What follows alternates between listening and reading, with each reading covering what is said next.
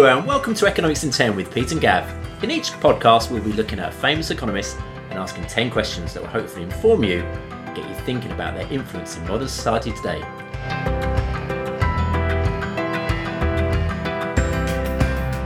So, this is the first episode of season 3, Pete, and we're starting with a biggie.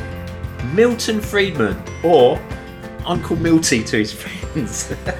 Yeah. Or, according to the Times in 1969, a pixie and a pest. So we've kind of avoided him for 2 series, and yet he's considered to be the most influential economist of the late 20th century. Why? That's not one of the 10 questions, by the way. But I thought I'd just bring that up. It's a good question. Like, why have we avoided him? And I don't know why. Perhaps it's because he's controversial figure. Perhaps it's because we thought we might find him sort of antithetical to our own views. But actually, you're looking at me like, what does antithetical mean? The opposite, what we think. Yes. But actually, you know, the more I looked at it, the more... It's like with all these things, isn't it? I think we've said before, the more you read into someone, the more you understand them. Yeah. Perhaps more sympathetic to their views, perhaps. We'll wait and see. And we will wait and see. And maybe the listeners, you know... Well, yeah, we'll see. So, I've already said who we're looking at today. So what I've got to ask you is, why is he still so relevant? Yeah, so we are looking at Milton Friedman, and you could argue that if Keynes was the most influential thinker of the first half of the 20th century, Friedman was probably the most influential thinker of the second half. And without question, his influence definitely carries on today. For some people, they see him as the architect of the neoliberal economics. Yes. Which dominates current economic thought, according to many. Although, I think we both read this article, didn't we? There was quite an interesting rebuttal of that idea by Ross Roberts, fellow and much more popular podcaster. Ignore that. But in terms of Friedman, he's a prolific author. Yeah. And without question, an original thinker. Yes. And a great communicator. Yes. So whatever you think of him, he is all those 3 things. Yeah. I mean, the reason why I guess he's controversial is that sort of sense that he's some kind of poster boy for neoliberalism and its excesses. There's also some arguments that he got a bit too close to a fairly dodgy regime in Chile. Yeah, we'll get on to that. And we'll talk about that a little bit later on. But for me, without question, he's full of interesting, challenging ideas. Yes, definitely. Not all of which fall neatly into that sort of left-right divide, which was a surprise to me in some respects when I researched him in more detail. If nothing else, his ideas will challenge your own thinking. You'll have to sort of sharpen up your own act. If you believe. What I liked about him is he was just obviously so consistent in his viewpoint. And like, you know, you look at politics today or whatever, there's a lot of flipping and flopping about, isn't there? He is consistent in whatever market it is. He's consistent. What you mean, like education? We need to do this. Yeah, it's free. It's free market all the way. Although obviously we'll get onto taxes you say and stuff like that. You know, he's consistent. His views, his views certainly did evolve. Yeah, free over drug time. market. You know, free whatever market it is, pretty much. Let individuals decide. Let individuals, you know, it's freedom to choose. Yeah. That's the whole thing. I guess one of the reasons why he's controversial as well, or certainly why lots of people know about him, he was a politically active economist. Certainly in the latter part of his life. I mean, arguably when he did the economics work for which he's sort of most highly regarded, he wasn't as political as he was later on. And in some respects, he quite consciously separated some of his political ideas from his economic theories. I'll give you a quote by him. He's got a great voice. He's got a really good sort of New York accent. I can't do it. Yeah, I'm not going to try. But you give me that I can sense that longing look. Yeah, I was getting excited. You're not going to have it. So this is Friedman. He said, to return to my own experience, I have been active in public policy. I've tried to influence public policy. I've spoken and written about issues of policy. In doing so, however, I have not been acting in my scientific capacity, but in my capacity as a citizen, an informed one, I hope. I believe that what I know as an economist helps me to form better judgments about some issues than I could without that knowledge, but fundamentally my scientific work should not be judged by my activities in public policy. Which is quite a strong statement, isn't it? Yeah. He's very sort of clear, I don't want to be, muddy the water here. My economic work stands alone regardless of my sort of political platforms. Yeah. I don't know whether you can do that, but it's an interesting... Difficult. I suppose, we'll get onto it, the way that he describes himself as a technical advisor to Chile and stuff. But anyway, we'll crack on. We will crack on. So, we always like in our episodes to sort of describe the time in which someone wrote, someone was particularly influential. But Friedman's definitely our time, I remember... when I was studying my A-levels, which is some time ago now, but Friedman was like the big challenge. You looked at monetarism as a sort of contrast with Keynesianism. He lived a very long time as well. Yeah. I mean, he lived through the Great Depression. He actually sort of worked in the sort of New Deal administration of Roosevelt. He lived through World War II, lived through the Cold War, lived to see the triumph of capitalism over communism, you could argue. With the fall of the Berlin Wall. I'm sure he enjoyed that. Yeah. And like I said, I kind of see him as particularly of our time, because when I started studying economics in the late 80s, the UK and the US had been a kind of experimental lab for his monetarist ideas, and the results were somewhat mixed. Okay, but I think what we'll start with, as we normally do, is his biog. Yeah. So you're happy with that? Yeah, go for it. So he was born in Brooklyn in 1912, but moved to New Jersey. Yeah. That's what slipped into when he was about 1. Now, his parents were Jewish immigrants from what was then part of the Kingdom of Hungary, but is now part of the Ukraine. But interestingly, it would have been in the Soviet Union for most of his life. Right.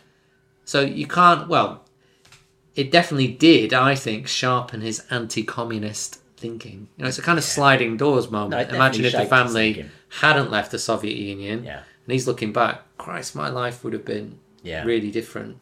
One thing that's striking in a lot of his interviews, and in fact in a lot of his writings, is how fortunate he considered himself. His biography is called Two Lucky People.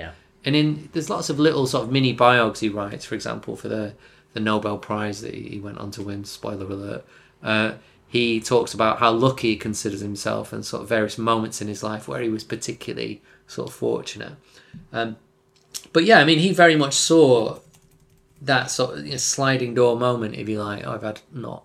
Yeah, I mean, it obviously overshadowed his whole thinking, this idea that, he was born in freedom, as it were. And that is it. He kind of realised how lucky he was, and he wanted everyone sort of to have that chance, I think. Do you know he ended up with the name Friedman? Did you read about that? No. It's quite an interesting story. Apparently, at an early age, his father went to live with a much older half-brother in Budapest. Right. Is that my pronunciation there? Budapest. Yeah.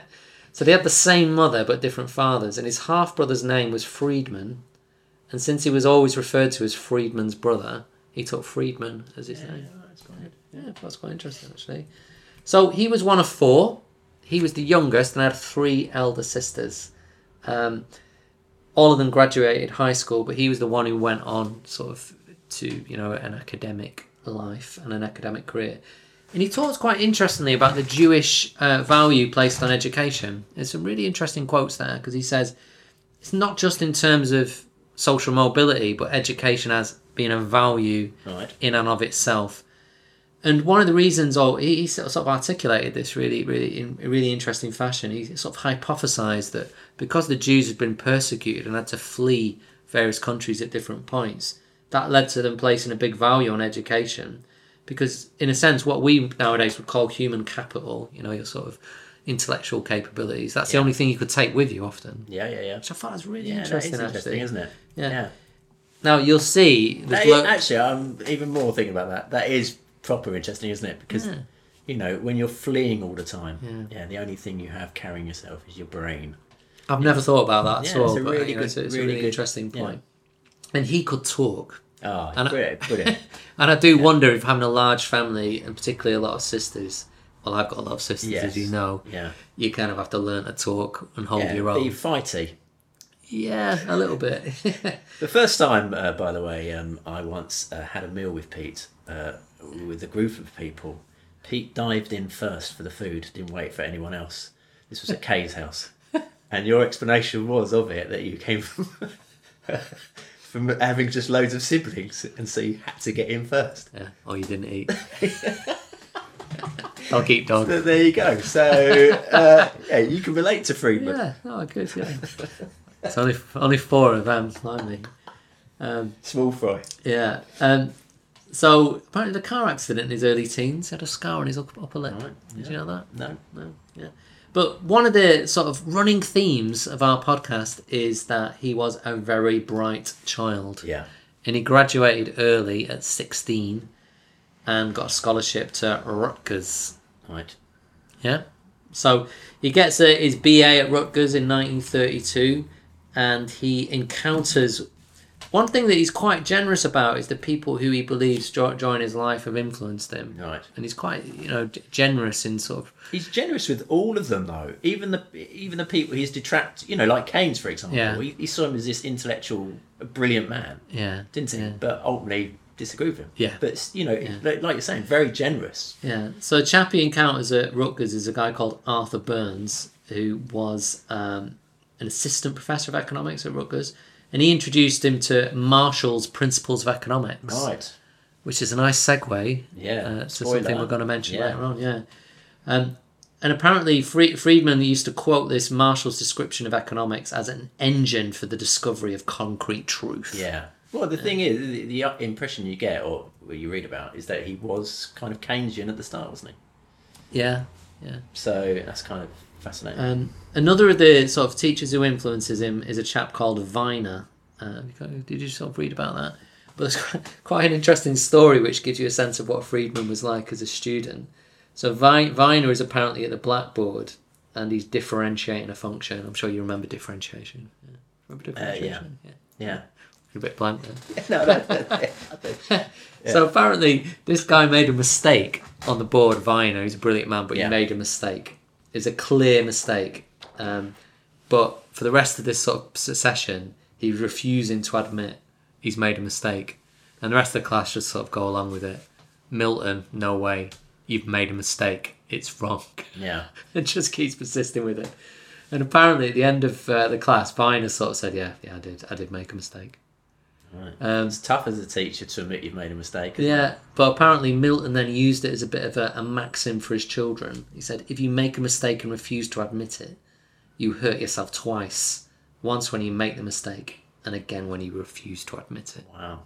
There you go. That's What a powerful lovely stuff, life yeah. lesson for everyone there. Yeah. Did you come across the bit where he says where his epiphany came from, that he knew that he wanted to study economics?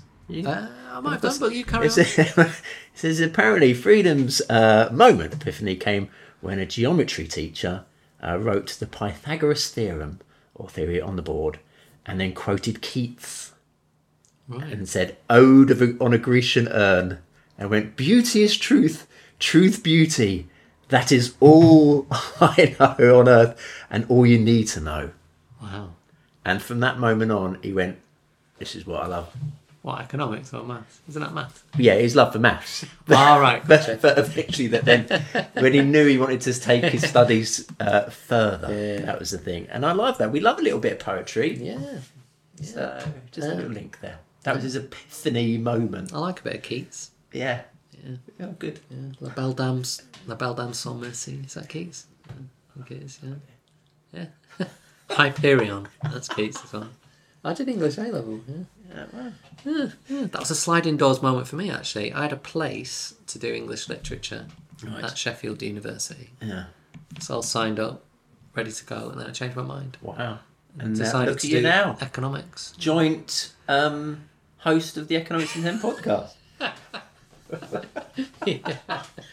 So anyway, back to Friedman. So he does his masters at Chicago in 1933, and that starts a long association with Chicago. He's not Yeah. teaching there yet. So before the war, he's in Washington, and he ends up working with Kuznets. Right, okay. So Kuznets on studies of income and wealth. One of his studies And it's kind of the first time he's a little bit controversial, actually, I think. He writes a study in which he talks about why doctors are paid more than other professions. Yes, I read that. Due to the higher entry barriers.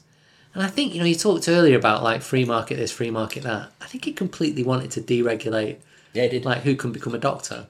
Yeah, and it's a really interesting point because I think I wrote that down somewhere about how the number of professionals had suddenly risen massively within America as creating a kind of a barrier to entry. Yeah. And it did make me think, actually, because obviously within education over here, there's all this thing about having a license, wasn't there? Like maybe bringing in a license, but I know we have a teaching college, but trying to professionalise it. And he would have hated that. But it does make you think, doesn't it? It's like, what does that mean? Anyone can just come in and teach, and he'd be like, it's competition. And ultimately, if they're not good, you go somewhere else. Yeah, no, I think it's as simple as that. That's what I'm saying about the consistency of the man is incredible. It doesn't matter where. And that's for doctors. Yeah. It reminds me of the kind of the Simpsons episode with Dr. Nick, who's just a dreadful doctor. But, like, he can enter the profession. If he's rubbish, he's rubbish. You won't go to him again. Yeah. I mean, you might be dead. Yeah. It's interesting you should say that now, because that's my almost, like... They talk a lot about, like, bringing in competition, and Friedman would love this, between schools. And they have tried to do that in the UK to a certain degree. But if you have competition between schools, you do get losers. Yeah, we'll get onto this. Yeah, so in a sense, all the kids who go to the school that loses, they've had it, really. Yeah, I'm going to talk a bit about that later. Okay. Is that right? To that. Okay. So anyway, back to Friedman. So in the 30s, obviously that's the New Deal era in America. Yeah. So you're coming off the back of the Great Depression. Yeah. Roosevelt's in power. And their route out of the Great Depression at the time is very much influenced by Keynesian thought. Yes. Arguably. Yeah. And so episode 2, season 1. Yeah. So there's lots of sort of government spending going on to try and sort of boost. So government spending in effect compensating for the lack of consumption and investment and so on. He himself does quite well out of the New Deal, Friedman, and he's well aware of that. And he talks about sort of how economists were in great demand at the time. He had quite a high income. I think he quite enjoyed being in Washington as well. Yeah. So despite him turning against sort of the New Deal as a sort of an approach to macroeconomic policy, he personally did quite well out of it, and he's very aware of the irony of that. Yeah. And during World War II, he also developed a system that in the UK we helped contribute as a key member of a team, which developed what in America is called withholding tax, and we would call pay as you earn. Oh, right, okay. Yeah. So in a sense, he devised that. Well, it is part of a team, in America, because I think the Americans were so concerned that to pay for the war in a non-inflationary manner, right, it would require sort of tax increases. Yeah. And if you could tax people at source, then they couldn't avoid the tax. In effect, I would find it much more difficult. His wife described that as one of the worst things he ever did. Sort of Friedman, because. She and I think he obviously felt that later on this allowed for the massive expansion of government as he saw it after World War II. So he, in a sense, contributed to that, a technical solution to. I thought that was quite interesting. Again, there's another sort of one of the people he's working with, this guy called Mitchell. Friedman again I think Mitchell was quite a different thinker to him, but he's quite generous in talking about the lessons he learned from different people. And he talks about how Mitchell gave him a bit of a telling off because of the quality of his written work. And there's a good quote here from this guy Mitchell that Friedman quotes later. He says, "There is some excuse for Simon," this is Kuznets, "if he doesn't write clearly. After all, English was not his native language, and he did not learn it until his late teens. But there's none for you. English is your native tongue." That's pretty hard. But there is a clarity in Friedman's writing, whether you agree with it or disagree with it, and there's a clarity in the way he speaks as well. Yeah. And he sort of credits this guy Mitchell with partly that. During the war, though, he starts to develop his sort of dislike of government, and also is very underwhelmed by some of the figures he meets. He sort of meets a guy called Henry Morgenthau Jr., who was Roosevelt's Secretary of the Treasury. And he said, "I found him to be quite limited in his intellectual capacity." objective evidence of his meagre intellectual capacity was readily available. So what was this? This was kind of starting to undermine his faith in government. Yes. Right. Yeah, definitely. So he does a PhD at Columbia in 1946. Oh, hold up. I've got about the fact that in World War II, Yeah, he worked as a statistician. Yeah. And there's an interesting story where it says he was attempting to apply maths to the testing of metals. And apparently on paper he had designed this super strong metal alloy for weapons. And like the econometric tests were fantastic, really, really positive. And then when he put it into the lab, the old science dudes put it together and it produced a metal with all the strength of a ripe banana. And I did read that. yeah, and apparently again that for him was really, really an important moment. That all the economists who were doing theory, clearly you've got to test it in the real world. Yeah. And again, I think that's a really interesting kind of moment for him in his life when he experiences that for the first time.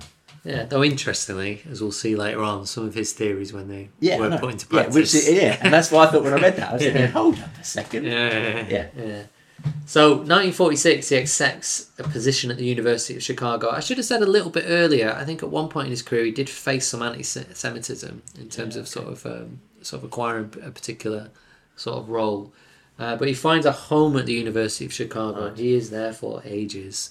He teaches price theory and monetary economics there over many, many decades. So he does develop an association with the Mont Pelerin group in the late 40s. Yeah, we've talked about that in our Hayek episode, didn't we? Yes. Can you remind our listeners what the Mont Pelerin group is? Do I have? Well, I would encourage them to go and watch the Kate Rayworth little video about the Mont Pelerin Society, which is basically this kind of free market think tank, isn't it? Yeah. Sort of, you know. Yeah, it was. Well, at the time, it was a relatively small group of people who sort of committed themselves to sort of try and fight for free market ideals, I guess. So Hayek was amongst them, wasn't he? Yeah. And, yeah, but Friedman was there pretty much, at the start as well. I think it's that he does credit the Mont Pelerin Society as well with a kind of contributing to his political awakening as well, I think. And are you going to talk about how he met his wife? I was going to do that a little bit later on. Oh, okay. Yeah. But in terms of the Mont Pelerin starts this sort of association with active sort of pursuit of sort of free market policies, if you like, or trying to influence people to sort of take up more free market positions. And throughout his life, he ends up being an advisor to Nixon, to Reagan. He is very influential. Although I don't think he ever took a paid role, sort of for any of those. I'm not sure. No, I don't know. Did he for Schwarzenegger? Schwarzenegger. Yeah. I think Schwarzenegger credited him as being sort of very influential. Schwarzenegger had a Milton Friedman Day for him on January the 29th. Oh, did he? Yeah. That's nice. We'll have an economics in 10 day one day. Yeah. But he is sort of writing popular economics. He does a sort of an article in Newsweek, which I think he alternates with sort of more liberal thinkers like Paul Samuelson and people like that. Yeah. So he is a public intellectual, if you like. In a similar way as you could say someone like Galbraith would be for sort of a more sort of left of centre perspective. I've got a joke about that as well, by the way. So I'm going to ask you a little question for you first of all. Love it. I want you to put these economists in high order, okay? Excellent. I'll try anyway. Yeah. Friedman, Yeah. Keynes and Galbraith. Well, the fact that he was called a pixie by Time magazine Yeah. suggests Friedman was very small. So I'm putting him as the shortest. Yeah. And I think we spoke in the Keynes episode that he was actually quite a tall man. Yeah. But I think Galbraith's quite tall. Yeah. So what are you going I'm going to stick Keynes tallest. You're wrong. Friedman was small though. He was really physically small. He was, I think, 5'2", Right. which is smaller than my wife, and she is small. Right. Yeah. Well, that's a lovely thing to say. Yeah. Keynes was 6'6". Galbraith was 6'10". No, really. Yeah, it's amazing. To be fair, in the videos you watch of him, he does look a tall man. Yeah. Well, in the videos you watch of Galbraith, there's this one where he's walking around this sort of like miniature town. Right. It's kind of as good as you got for CGI at the time, but I think it's like some prop. So he's walking around this little thinking maybe that was a real time. But there was a joke about that anyway. It's obviously coming from a right-wing perspective. Someone apparently joked that all great economists are tall, with two exceptions: Milton Friedman and J.K. Galbraith. Right. Very good. Very good. We mentioned about the Mont Pelerin Society. So yeah, you mentioned his wife, and this is he ends up very happily married to someone who was called Rose Director. That was made a similar background to him in some respects, a sort of from an emigre background, Jewish background like himself, from Eastern Europe. But he ends up by chance, and he keeps sort of playing it. He says this a few times in his biography. By chance, I ended up sitting next to her in one of Weiner's lectures. He said Weiner seated people alphabetically. Yeah. She sat next to me, and that has shaped my whole life. Beautiful moment. Yeah. Of serendipity. Yeah, she's an interesting woman though. Yes. We've not got an episode to devote to her, but she was the only woman in the class as well, I think, which isn't surprising. It's not much better than that now in economics, to be perfectly honest. We've gone about it a lot, don't we? So yeah, lifelong partnership between the two, and she obviously co-writer later on. Yeah, co-writer of some of his sort of more popular economics books, but also used to sort of read a lot of his work as well. She was like first reader for a lot of his work. So even when she wasn't sort of working herself and was just sort of bringing up the kids, say just, not just at all. It's nice that they're in the class together rather than him teaching her, which is a common theme. Yeah. Equals. Yeah. But you do get a sense that, they are, very much equals in terms of sort of... And I'm going to finish tonight, later on, by the way, with a quote. He talks about the secret to a happy marriage. Oh, lovely. It's a really nice quote. Oh, beautiful. I'll come up with that. I'll come back to that later on. I'm going to give him the last word. Okay, good. Interestingly, when they had children together, he had to change his working hours. He used to like working through the night between midnight and 5. Right. And obviously, that's not conducive to sort of life. Life with children. You know that. Have you found during lockdown, by the way, your kids are becoming more nocturnal? Well, no, we set rules. So they still have to go to bed at a certain time. I mean, they sleep in for ages. Yeah. But that's a different matter. Yeah. I'm just finding that kids are staying up later because there's these theories, aren't there, that teenagers actually, if you left them to their own devices, would have quite different hours. Yeah, we're larks and they're owls. Yeah. That's how they're explained. Friedman, very much an owl. Yeah. So he's obviously got a long working life, and we'll talk a little bit more about his ideas in a moment. But it's kind of after the main body of his work is completed, he has a kind of afterlife as a popular economist. He gets his own TV show. There's lots of sort of popular economics books. Wins the Nobel Prize in the mid-70s as well. Yeah. And I think after his Nobel Prize, he's at the Hoover Institution for ages as a kind of sort of... that's the sort of where he was, and sort of the position from where he wrote his more sort of popular works and so on. And he was an informal advisor to a number of unsuccessful and successful presidential campaigns. Yeah. But an informal advisor, I think he was quite reluctant to take the Washington dollar. Yeah. Well, yeah. Thatcher called him a intellectual freedom fighter. Yeah. Like that. Yeah.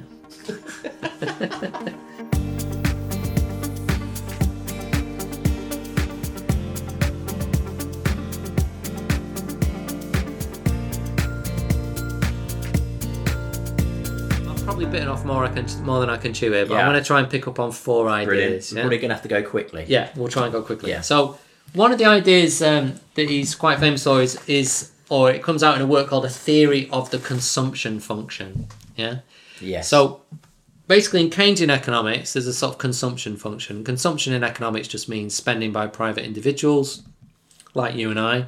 And a sort of traditional consumption function is quite simple. It's basically consumption, what you spend, is a function of income, what you earn, and your marginal propensity to consume. Now, I think we've mentioned the marginal propensity to consume before, I think we did. But in essence, it just simply means if I give you an extra £1 or an extra $1, what proportion of it do you spend? Yeah, I think we did it when we talked about the multiplier. We did, yeah. So consumption is basically it's quite a simple idea. It's based on these 2 factors: how much you earn and your tendency, if you like, to spend, extra money or not. Now, Friedman sort of brought in a more complex idea of what determines people's spending. And he came up with something called the permanent income hypothesis. Yeah.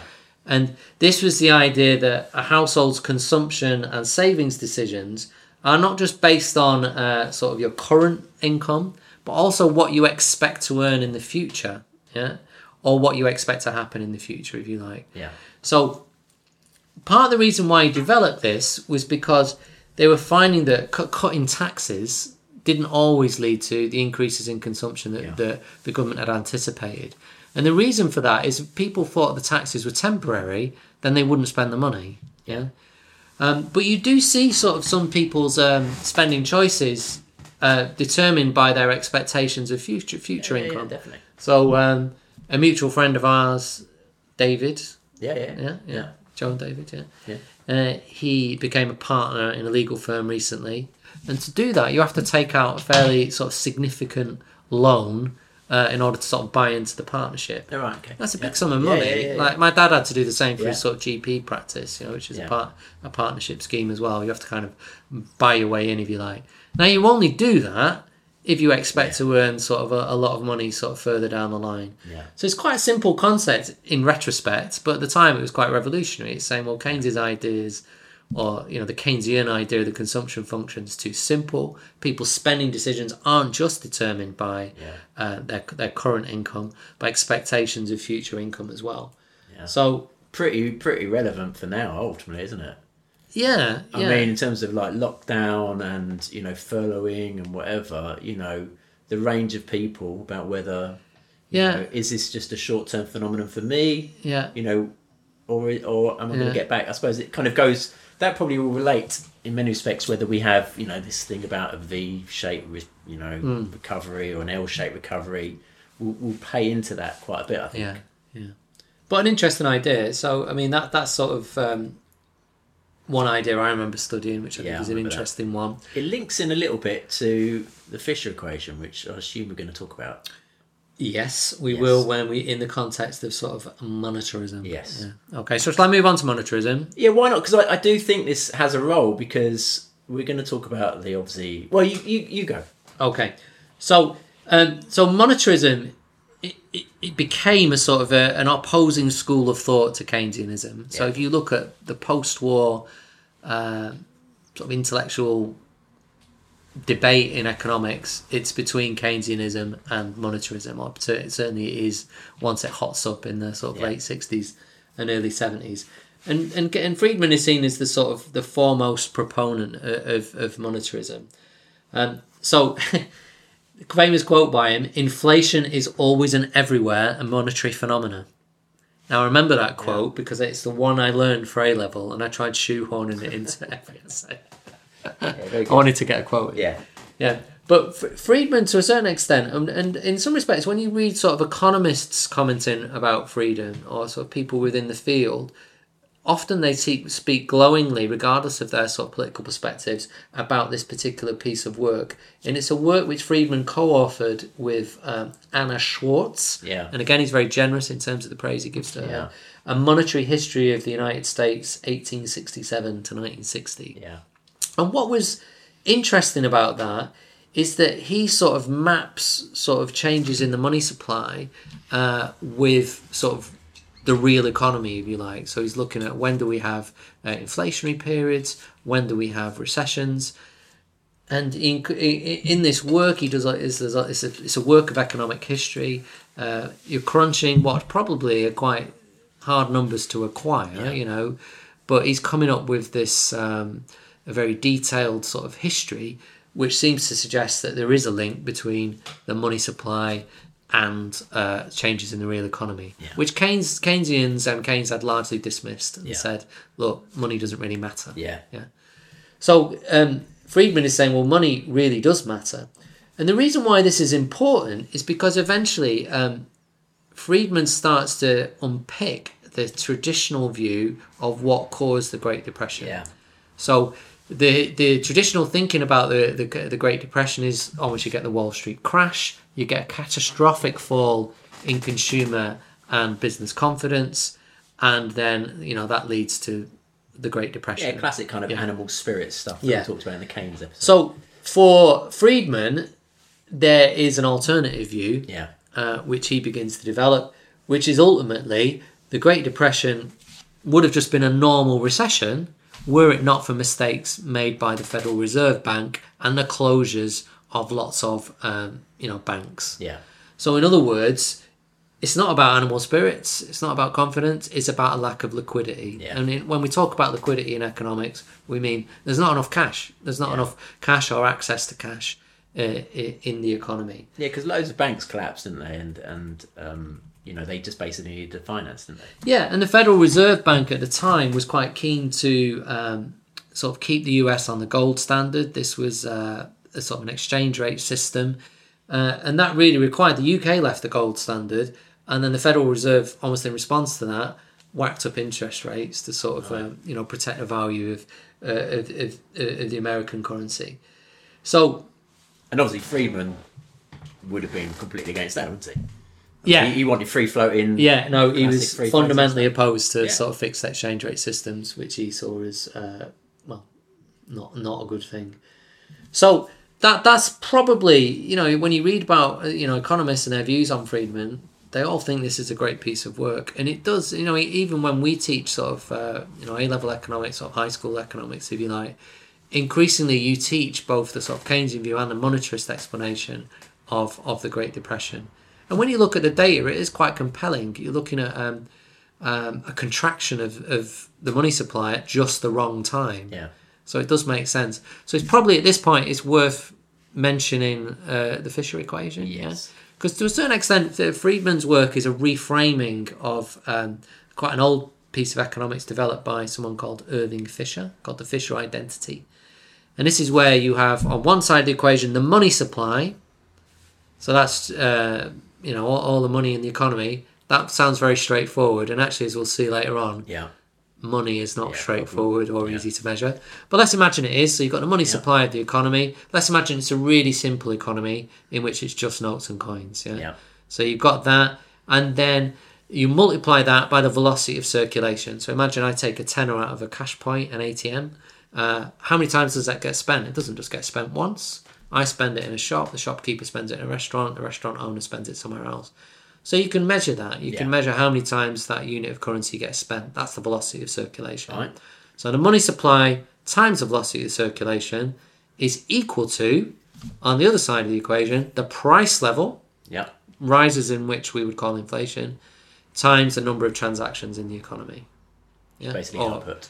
Output, basically.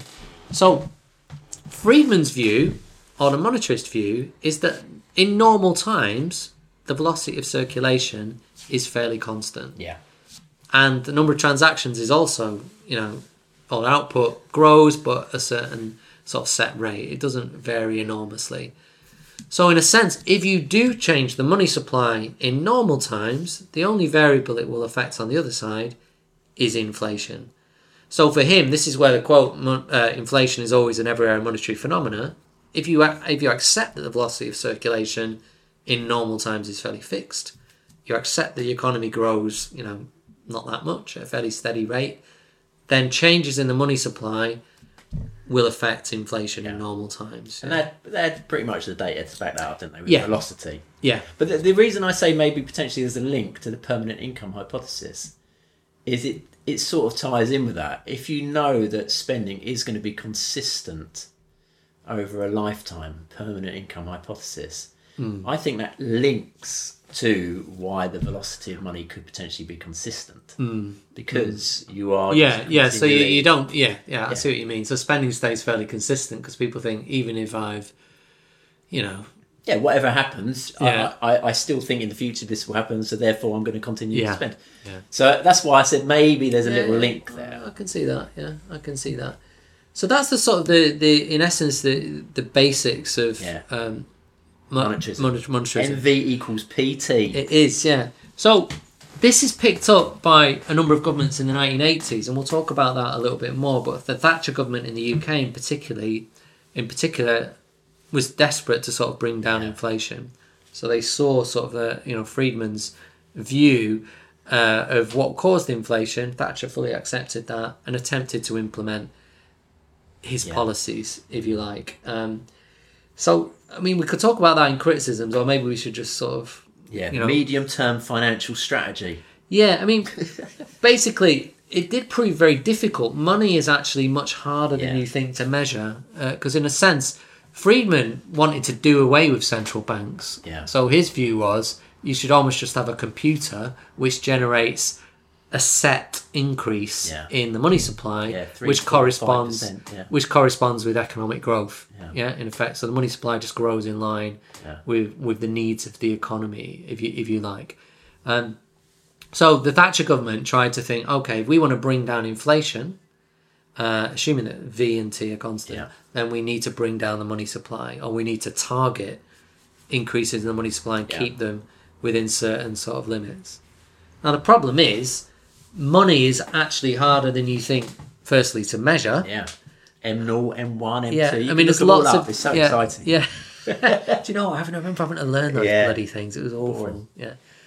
But you kind of think, well, what is money? I mean, it is a question you probably need to ask. You know, money is, in a sense, whatever anyone accepts as money. But even you kind of think, oh, yeah, fair enough. But when you start looking at a modern economy, you think, are credit default swaps money? Yeah. You know, are government bonds money? Well, just from a simple point of view of who is allowed to offer credit. Yeah. And I think that was one of the issues, wasn't it, that with regards to the system, is that suddenly businesses were like, well, if you can't afford it now, we'll give you credit. And so that creates money within the system. Yeah. I mean, banks can create money, you know, and lots of... And particularly in the UK in the 1980s, there was a massive deregulation of financial markets at the same time, which made it even more difficult to try and control the money supply. So the two sort of aspects of sort of monetarism almost worked in conflict with one another, in that, you know, the belief in the free market, deregulating of financial markets, but that then made it very difficult to control the money supply in a meaningful way. And the interest in this country, they did, we're going to set a target for M3, which I think was one of the sort of measures of the money supply. That's not really working very well. So we'll set one for M0. That's that. And then quietly, they just abandoned the whole thing. Yeah. But they also discovered as well, pretty obviously, well, not obviously, that velocity wasn't consistent. Yeah, I mean, probably though, it is a lot of the time. You know, it's just that during recessions, it isn't. And to be honest, Friedman would agree with that, I think. So I think he would suggest that, you know, if velocity falls, that means people want to hoard more cash. Yeah. And therefore you need to increase the amount of cash in the economy. So he thought, for example, what Japan was trying to do in the 80s to sort of, in the 90s to sort of get out of its deflationary period was perfectly sensible. So I'm not sure... No, but that was the restricting of money. If you were trying to restrict it, you know, people... We just saw kind of velocity massively increase as all that data. But I kind of think about this in relation to Goodhart's law.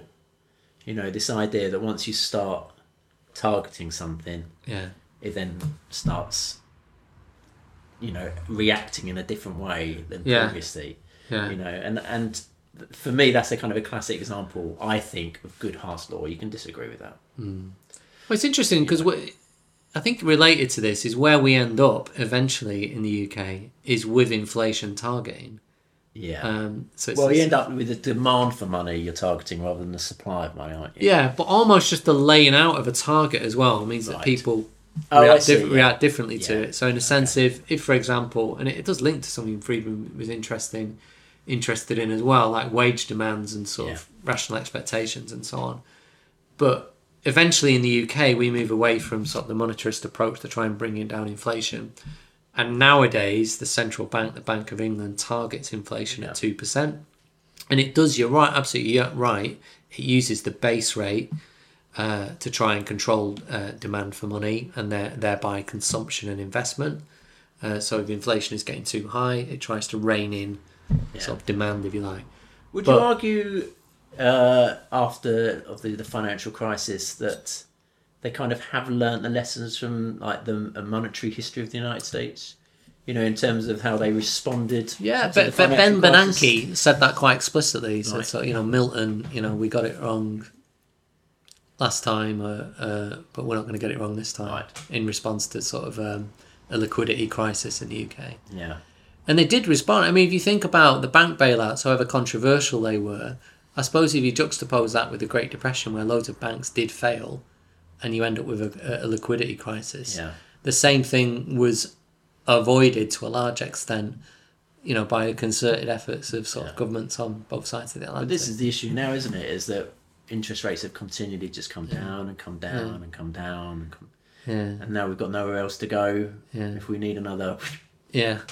Yeah. But the point I was going to make about Yeah, inflation targeting, you said about Goodhart's sort of idea, as soon as yeah. you start targeting something, people react differently.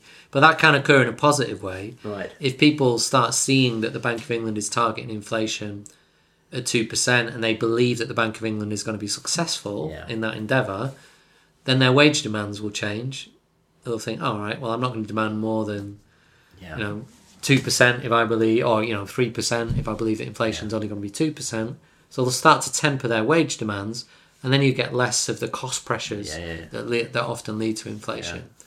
So in a sense, the target, just the existence of the target, and the longer you have a good track record, exactly, yeah. I mean, that was one of the things about Carney, wasn't it? About forward guidance and about how kind of quickly that kind of went. Yeah. And it's been described as the unreliable boyfriend or whatever. And so, you have to maybe get concerns about that, because he was basically saying, wasn't he, at that time, interest rates might go up as soon as unemployment comes down to a certain level. Everyone fixed their mortgages, and then interest rates never went up, and then suddenly they're paying over the odds for their mortgages forever. Again, there's a kind of a concern. No, I think you can trust is so important, or that reliability. I think. Well, Friedman wanted to completely get rid of central banks. Well, no, and that's the thing, but you can sort of understand why, because ultimately, you take all the emotion out of it, don't you? And that's the thing about this 3 to 4 to 5%. Just keep on tapping that along, get a robot involved, and then that's it. Okay, so do you think we've covered that? Yeah. So the third idea I wanted to look at was negative income taxes. Yeah, go for it. This is, again, he's just quite a prolific thinker. There's lots of and you were saying earlier about, he thinks about everything, sort of lots of different sort of sectors of not just the economy, but sort of different areas of sort of life where economics can potentially be applied. An economist we should look at in the future podcast is Gary Becker. Yeah. Because I think to a certain extent, he's the daddy of that, like where you apply economics to everything. Yeah. But I've got a quote from him later on. Yeah. Oh, interesting. I look forward to that. Right. So the reason why I wanted to, negative income taxes is not, I don't think it's sort of Friedman's particularly remembered for it, but I think it's an interesting and topical idea because it bears some relationship to the universal basic income, which a lot of people were talking about. Yeah. So basically, Friedman didn't like the welfare system in the US. He believed it was costly and it led to entrenched poverty. So his alternative system was that basically everyone in America should fill out tax returns, regardless of whether you're working or not. But if you weren't working, then you would receive what he called a negative income tax. So what that means is, let's say in the UK we have a personal allowance. So that's the amount you're allowed to earn tax-free. Yeah. So I think it's about £13,000. Yeah. But let's say in our mythical economy, we've only got one tax rate, 50%, but you don't pay it on the first £10,000. Yeah. So that's your personal allowance, if you like. Now for Friedman, he said, let's imagine you don't actually earn £10,000. If the tax rate's 50%, you should get 50% of that personal allowance. So in a sense, you should get $5,000 as a sort of guaranteed sort of basics, if you like. If you then went on to earn more, that was fine. You could earn, let's say you earned $8,000, then you might get $1,000 back. So the 2,000, which is you're short of the personal allowance, you would get 50% of that back. Now, if you went above that £10,000-15,000, obviously then you get taxed as everyone else does. Yeah. But the idea is, everyone gets a basic income, but it still incentivizes work, because he was very keen that. Because if you have a look at arguments about the UBI, is that it doesn't incentivise. Yeah, because this one does. Yeah, because let's say you had a universal basic income of 10 grand, and everyone got 10 grand. Where's the incentive to earn 11 grand? It's pretty minimal. Yeah, whereas this sort of allows for some form of incentivization of work. Yeah.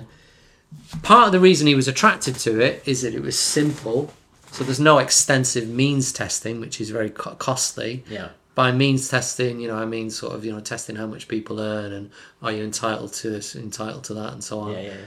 Everyone gets this. This is the benefit. There's not like a whole sort of raft of benefits, and also he's kind of like, well, people, and I remember watching him being interviewed about this. Oh, what if people spend it on sort of this or that? And he's like, well, that's their choice. Yeah.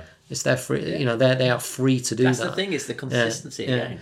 But in a sense, it would be a much simpler system. One of the things we didn't mention in our Adam Smith episode is Adam Smith used to talk about the 4 canons of taxation. So a tax system should be sort of simple, easy to administer. People should know what they've got to pay and when they've got to pay it. But you can also talk about the administrative costs of a tax system. And for Friedman, one of the problems with the welfare system is it's extremely costly to administer. Yeah. And this would be a much simpler system that if you were paying taxes, let's say you're earning loads of money and paying taxes, at least you would know there wasn't taxes being wasted sort of on bureaucracy of an overly complex system. But it's not just a negative thing. It's not just about rich people. It's also like, no, this is... I think there is an element of human dignity here as well. Yeah. And also like... You shouldn't be telling people what they can spend their money on. Yeah. And this is one of the studies of UBI, isn't it? Is that in most of the studies they have done, people spend it on the right thing. Oh, I say right thing, that's probably wrong, but what society would deem to be the right thing. More education, and healthy food, whatever it might be. And Friedman, in the interview I watched, talks about that, and he sort of said, because the interview was like, oh, what about all these people? He says, well, you're always going to get some people who are going to sort of do the wrong thing, but if you're going to have a welfare system, this one would be better for the vast majority of people. And going on about the simplification, this is obviously a set point to the negative income tax. He was for a flat tax, wasn't he? Yeah. Just one tax, everyone pays and it. everyone pays it. Yeah. Again, which has been tried in some countries. Yeah, and, pushed by kind of people over here, like the IA would suggest that. But again, in terms of a simplification and also kind of to get around the avoidance of tax and things like that. So, an interesting one, really. Yeah. Because UBI is seen as something that is kind of quite left-wing, and there is Milton Friedman saying, actually, we can form of it. Yeah, it differs, but, a form of it is certainly something Friedman was proposing sort of in the 70s, I think.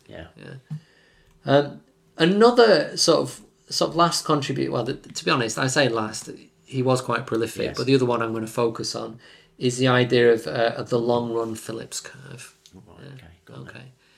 The reason I'm going to touch on this is because it's another part of Friedman's sort of demolition of Keynesian thinking, or attempts to demolish Keynesian thinking. So the Phillips curve is not an idea of Keynes himself. And we could probably do an episode on this guy, but I think he's a New Zealand economist called Alban Phillips. And he did a really simple thing, which was he plotted wage inflation, which is sort of a key determinant of inflation, full stop, against unemployment over 100 years in the UK from, I think, roughly the 1850s to the 1950s, approximately. And it's a really simple thing. If you did sort of very basic maths, and he plotted a line of best fit, and it seemed to indicate there's an inverse relationship between inflation and unemployment. In other words, if you want low inflation, you have to accept high unemployment. If you want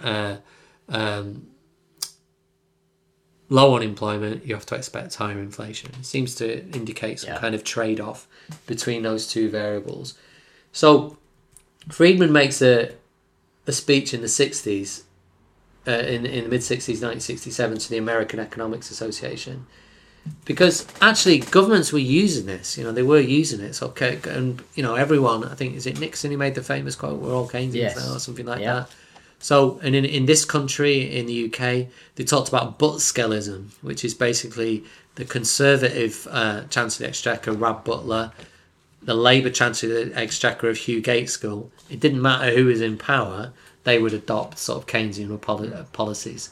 And they were trying to actively manage aggregate demand, sort of government spending or consumption and investment through taxation. And partly that was informed by this idea of a Phillips curve. Like, oh, if you want lower unemployment, yeah, you're going to have to accept higher inflation. So Friedman basically starts to take this on and says, look, this doesn't happen in the long run. Yeah. So he is anticipating, and this is quite sort of prophetic almost, because at the time when he's writing the 1960s, the Phillips curve seems, according to the data, to be fairly robust, or certainly it had been for the previous 100 years. But he basically says, well, ultimately, people can only be fooled temporarily. You know, why are people brought back into work by higher wages? They might think, oh yeah, I'm unemployed, I'll come back to work if wages are higher, and lo and behold, they are. But if that isn't an increase in real wages, in other words, it's just because inflation's gone up, people aren't going to be tricked, sort of, in the long term, if you like, by that. So, in other words, you can't sort of get people back to work simply by sort of pumping money into the economy and that leading to sort of higher wage inflation. It's not going to work. And actually, when you think about that, it does make a certain amount of sense, doesn't it? If you were like a trade union leader and sort of engaged in collective bargaining, you're going to have an awareness of inflation, surely, aren't you? Yeah. So you're going to think, well, hang on a minute, I'm not going to accept sort of a 4% wage increase for my members if inflation's 5%. That's actually a real terms sort of wage cut. Yeah. So Friedman is pointing this out and saying, well, look, ultimately, you can't sort of boost unemployment, or you reduce unemployment simply by increasing wages if that is just caused by wage inflation. You know, it's just not going to happen. And in a sense, what he was predicting there is what came about in the 1970s, stagflation, where you started to get points that appeared to the right of the original Phillips curve. So it seemed that unemployment and inflation were rising at the same time, which shouldn't happen, according to the Phillips curve. And to be fair to him, he kind of did sort of call that before anyone else did in the 1960s. And this is important because ultimately he was seen as an outrider for years, wasn't he? As like, you know, fringe viewpoints. I mean, we've talked about this in our positivity kind of special and our coronavirus one about the kind of Overton window. And he's just been knocking at the door, and now suddenly, boom. Yeah, he's there to say that this is it. This is the reason. I've been talking about this for a while now. Yeah. Now will you start believing me? Yeah. And he's there. Interestingly, I mean, when you look at why inflation, unemployment did rise at the same time in the 1970s, I think it is a more complex picture than is suggested by this. You look at the formation of OPEC in the early 70s and the massive sort of cost-push inflation sort of that brings about. But certainly you could argue, you know, in simple terms, he called what was later going to happen. Now, we teach that as money illusion, don't we, Pete? We do, yeah. And we talk almost the opposite of money illusion is rational expectations. Yeah. So the idea that, you know, you expect... Yeah. So you don't suffer from money illusion. You don't suffer from money illusion. Yeah. Okay. Very good. So... I think that those are the four sort of main ideas I was going to touch upon. Is there anything else you wanted to mention in terms of theory? Not really. I just think it's just so important that we all appreciate just his overall viewpoint is free markets. Yeah. Like, or freedom of choice and so on. I mean, you can see it within the school structure that I'll talk about a little bit later on. You can see it, as you saw, with regards to wages, that, you know, just no barriers to entry, even if it was like a medical, I don't know, qualification you need, it's still a barrier, and it's your unions who kind of put that up, you know. There's a bit in about where one of his proudest moments was fighting for the army. He was kind of drafted in to kind of have a discussion with regards to Vietnam, and about a kind of a volunteer army. Yeah, getting rid of conscription. And you know, you're saying, well, what these people are wanting to choose to volunteer within this army, you know. Why don't you allow it? And the guy said, look, I don't want these mercenaries fighting for it. And he kind of uses this thing about, well, I'm a mercenary, you're a mercenary, just because we do things for whatever. And so that idea again about freedom of choice is so important. I think it's important, though, to point out that even though he was free market completely, pretty much, and he didn't want government regulation and so on, when it comes to the environment, he did believe in a kind of a tax system for that. He didn't think there should be kind of like lots of regulation, in terms of saying that you need to all buy green cars or whatever. You kind of have a carbon tax. That was his way of bringing in the market for carbon. Yeah. And so he sees the free market process as a way of dealing with those problems. Yeah, to be honest, we'll come to this when we look at criticisms, because he's a very compelling thinker, a very compelling speaker.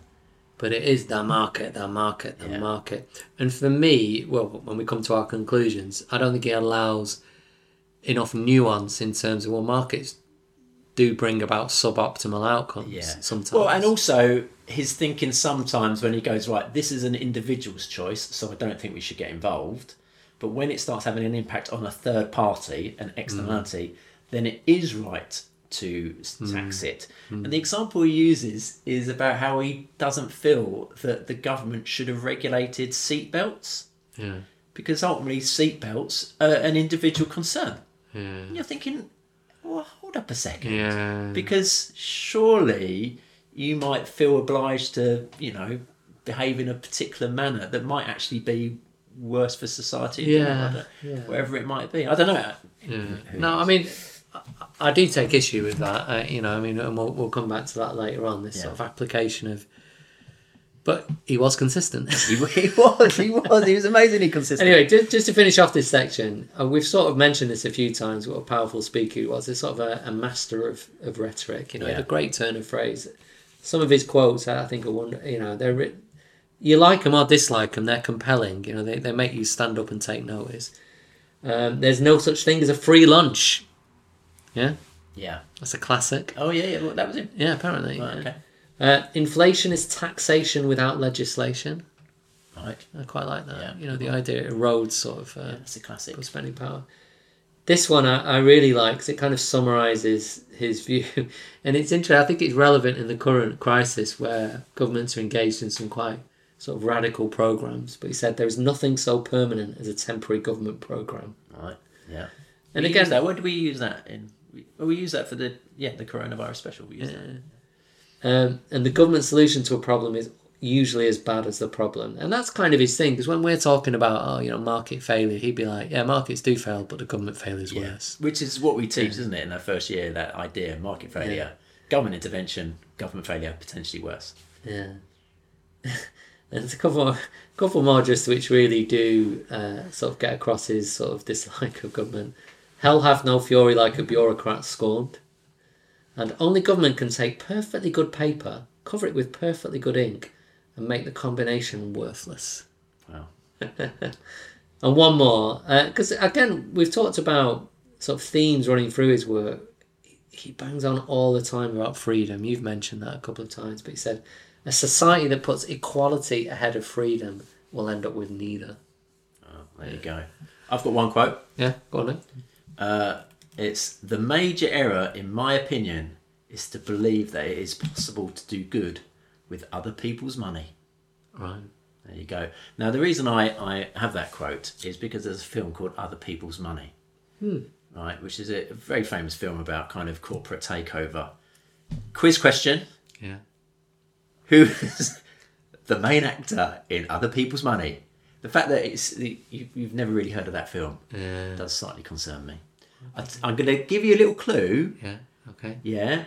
He's probably as short as Milton Friedman. Tom Cruise. Oh, actually, Tom Cruise is quite tall, I think. Is he? 5'6", 5'7". Oh, No, someone's shorter than him. Probably looks a little bit like Friedman. Danny DeVito? Correct. Oh, he doesn't look like Milton Friedman. Well, small glasses. Smaller glasses. I don't think Friedman's chubby. I always think Danny DeVito's quite chubby. Okay. Well, anyway, Gregory Peck's in it as well. Can I just say it's an excellent film, and if you go and have a look for little moments you want to show in class related to capitalism, right? Most people show Wall Street, the greed is good stuff. That's a brilliant film to show quotes from. Right, ting-a-ling-a-ling. Oh yeah, forgot the bell. Is it ting-a-ling-a-ting time? It is. Yeah. Sorry, forgot the bell. Okay, let's go. We're okay. So, What do the critics say about Friedman? One assumes Chile is going to get a mention here. Yeah, so I'm going to come up with a technical one first of all. You know, this sort of magnum opus, this book he wrote with Anna Schwartz. Yeah. I was reading somewhere that some people say, well, look, he's isolated money as being strongly correlated with boom and bust. But he didn't sort of successfully, in the view of some critics, outline what the transmission mechanism was. I'm getting a bit technical there, but it's like, how? How does money affect sort of the real economy? So, I want to say something a little bit about that, actually. Because obviously the impression I get is he won the Nobel Prize for that, didn't he? I know it's his body of work, but the impression I got is that was the key bit. And it's quite interesting. Again, we've spoken a lot about females getting kind of written out of stuff. And that Anna J. Schwartz, I mean, if you go and have a look at her life, I mean, she is an amazing character, you know. And it would have been a perfect opportunity for them to say Friedman and Schwartz. I'll say a couple of things about that. I think we need to be fair to Friedman. He was very generous in saying, look, it's her work as much as mine. So I don't think he was sort of, look at me. No, I know. And secondly, he actually, I think after he'd had a nice meal perhaps, or maybe before, from the Nobel crew, said, I don't really agree with sort of this whole prize business because, you know, who are you to, not that there's nothing wrong with you, but who are you amongst all our sort of my peers as economists in a position to sort of judge sort of my work ahead of someone else's. Interesting. Yeah. Anyway, I felt sorry for Anna J. Schwartz. Yeah. Friedman did say, as he was reading he wrote this quite funny speech about like how do you get a Nobel Prize, and he did some sort of statistics on it. He said, well, firstly, be an American, more likely to win. Secondly, be a man, because at the time, I don't think a woman had won it. And he mentioned Joan Robinson. He said she was probably, you know, deserving of it and didn't get it, you know. And she was completely opposed to Friedman. Yeah. Although they had some quite funny banter. Like apparently he was in the audience at one of her lectures, and he got her. He said, "Come on, you get up on stage with me, Milton, and we'll sort of have a little ding dong." Quite interesting. But she could be quite scathing about it now. She said his ideas were dotty. Yeah. And so one of her students said, "Oh, you've been talking to Mephistopheles." One of the things I found about Friedman when I watched him is I always did think that he rephrased people's questions. I don't know whether this is a criticism or not, but he kind of say, you know, in these kind of round table free to, you know, like things, he'd say, what I think you're saying here is this. And then that got him to talk about, you know, brilliant debater. That's the thing. That's the thing is that he was so superb at doing that. And I'm quite impressed by it. Anyway, what's your other... So I guess the other main one is you can argue monetarism didn't work. You know, there was a sort of a major effort to put monetarism into practice, particularly in the UK. Direct control of the money supply. It will bring down inflation. We'll be able to control the monetary variables. And it didn't work. You know, they kept setting different monetary variables to track. And, you know, that particular sort of approach didn't work. I mean, you could argue they also did other things that he would be perfectly comfortable with, supply side policies, privatisation, rolling back of the state. But that, let's control the money supply, it will control inflation. They couldn't control the money supply. Yeah. So it failed. I mean, you do get some people saying, oh, well, it was never really tried properly, but it's a bit like the sort of Marxist get out of jail free card. Oh, Marxism's never been tried. We think, well, come on, it has a bit, you know. There's been quite, at one point, you know, a good third to a half of the globe was doing sort of Marxist sort of stuff. Yeah. And similarly, you've got a major economy endeavouring to sort of apply sort of Friedman's monetarist ideas, and it didn't work. Yeah. So I think that's a pretty major criticism. And the other one is the sort of Chilean controversy. Yeah. I don't know if you want to say something about that, but basically Friedman sort of went to give lectures in Chile, which at the time had a very dodgy regime under the leadership of General Pinochet. Yeah, we got some quotes here. I mean, obviously, we'll talk about this later about Naomi Klein's book, but this is one of his quotes. Only a crisis, actual or perceived, produces real change. When that crisis occurs, the actions that are taken depend on the ideas that are lying around. And so obviously his ideas were lying around, and this is the thing, is that the criticism is that whenever there's a crisis, he sees, or his maybe people, his followers as it were, see it as an opportunity to go in there and basically make everything pretty much free market. And the idea with regards to Chile is that they kind of wanted a testing ground for it. And what they did is that they kind of got lots of kind of students from Chile to study at the University of Chicago to kind of, as it were, indoctrinate them, I suppose, with regards to these kind of the viewpoints. It's kind of quite interesting because when he first went to Chile to try and, or not him, but the organisers, they went to the University of Chile, which is like the big university there, and they basically turned them down and said, no, we want to have some sort of say in terms of what's going on here. So they went to the Chile's Catholic University, who basically said yes, because it was the best massive income of money. And so then what ended up happening is that they end up being taught by this Chicago University into the free market ideals, blah, blah, blah, blah. They ended up kind of creating this kind of big economic document called the BRIC. They were known as the Chicago Boys in Chile, and ultimately it involved the CIA, a coup, blah, blah, blah, blah. And his ideas got put into action in a very, very brutal regime. Now, obviously, you could talk about this for ages, and I would just encourage people to read The Shock Doctrine. But this is the thing about, he's kind of that. So we should say The Shock Doctrine is a book by Naomi Klein. Yeah. And he saw it that you had to have this kind of shock treatment sometimes within economic systems to kind of maybe get things kind of going. Yeah. And so it's seen as a free market experiment down in Chile. Yeah, I can see. Yeah, I mean, I think he, to be fair to him, did defend a lot of the criticism. He said, look, I'll go anywhere to speak about economics almost. Well, he'd say he was a technical advisor, which I said earlier on, which was his kind of get out clause. But he was obviously booed, wasn't he, at the Nobel Prize Award?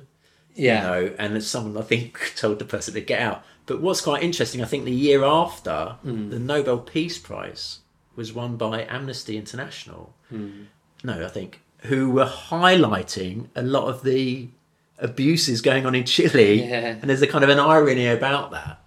So a kind of a huge criticism. With I mean, the Chilean regime under Pinochet was dodgy. There's no doubt about that. I mean, unfortunately, to our sort of shame, the Thatcher government in this country had very strong links with sort of General Pinochet.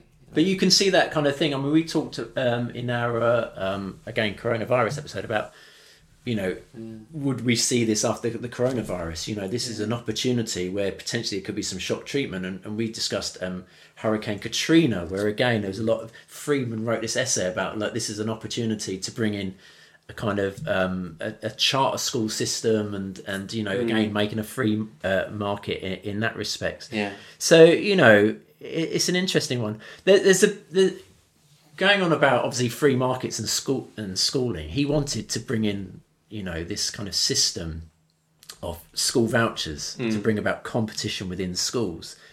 And again, one of the criticisms of it is that actually has a kind of a real racist past.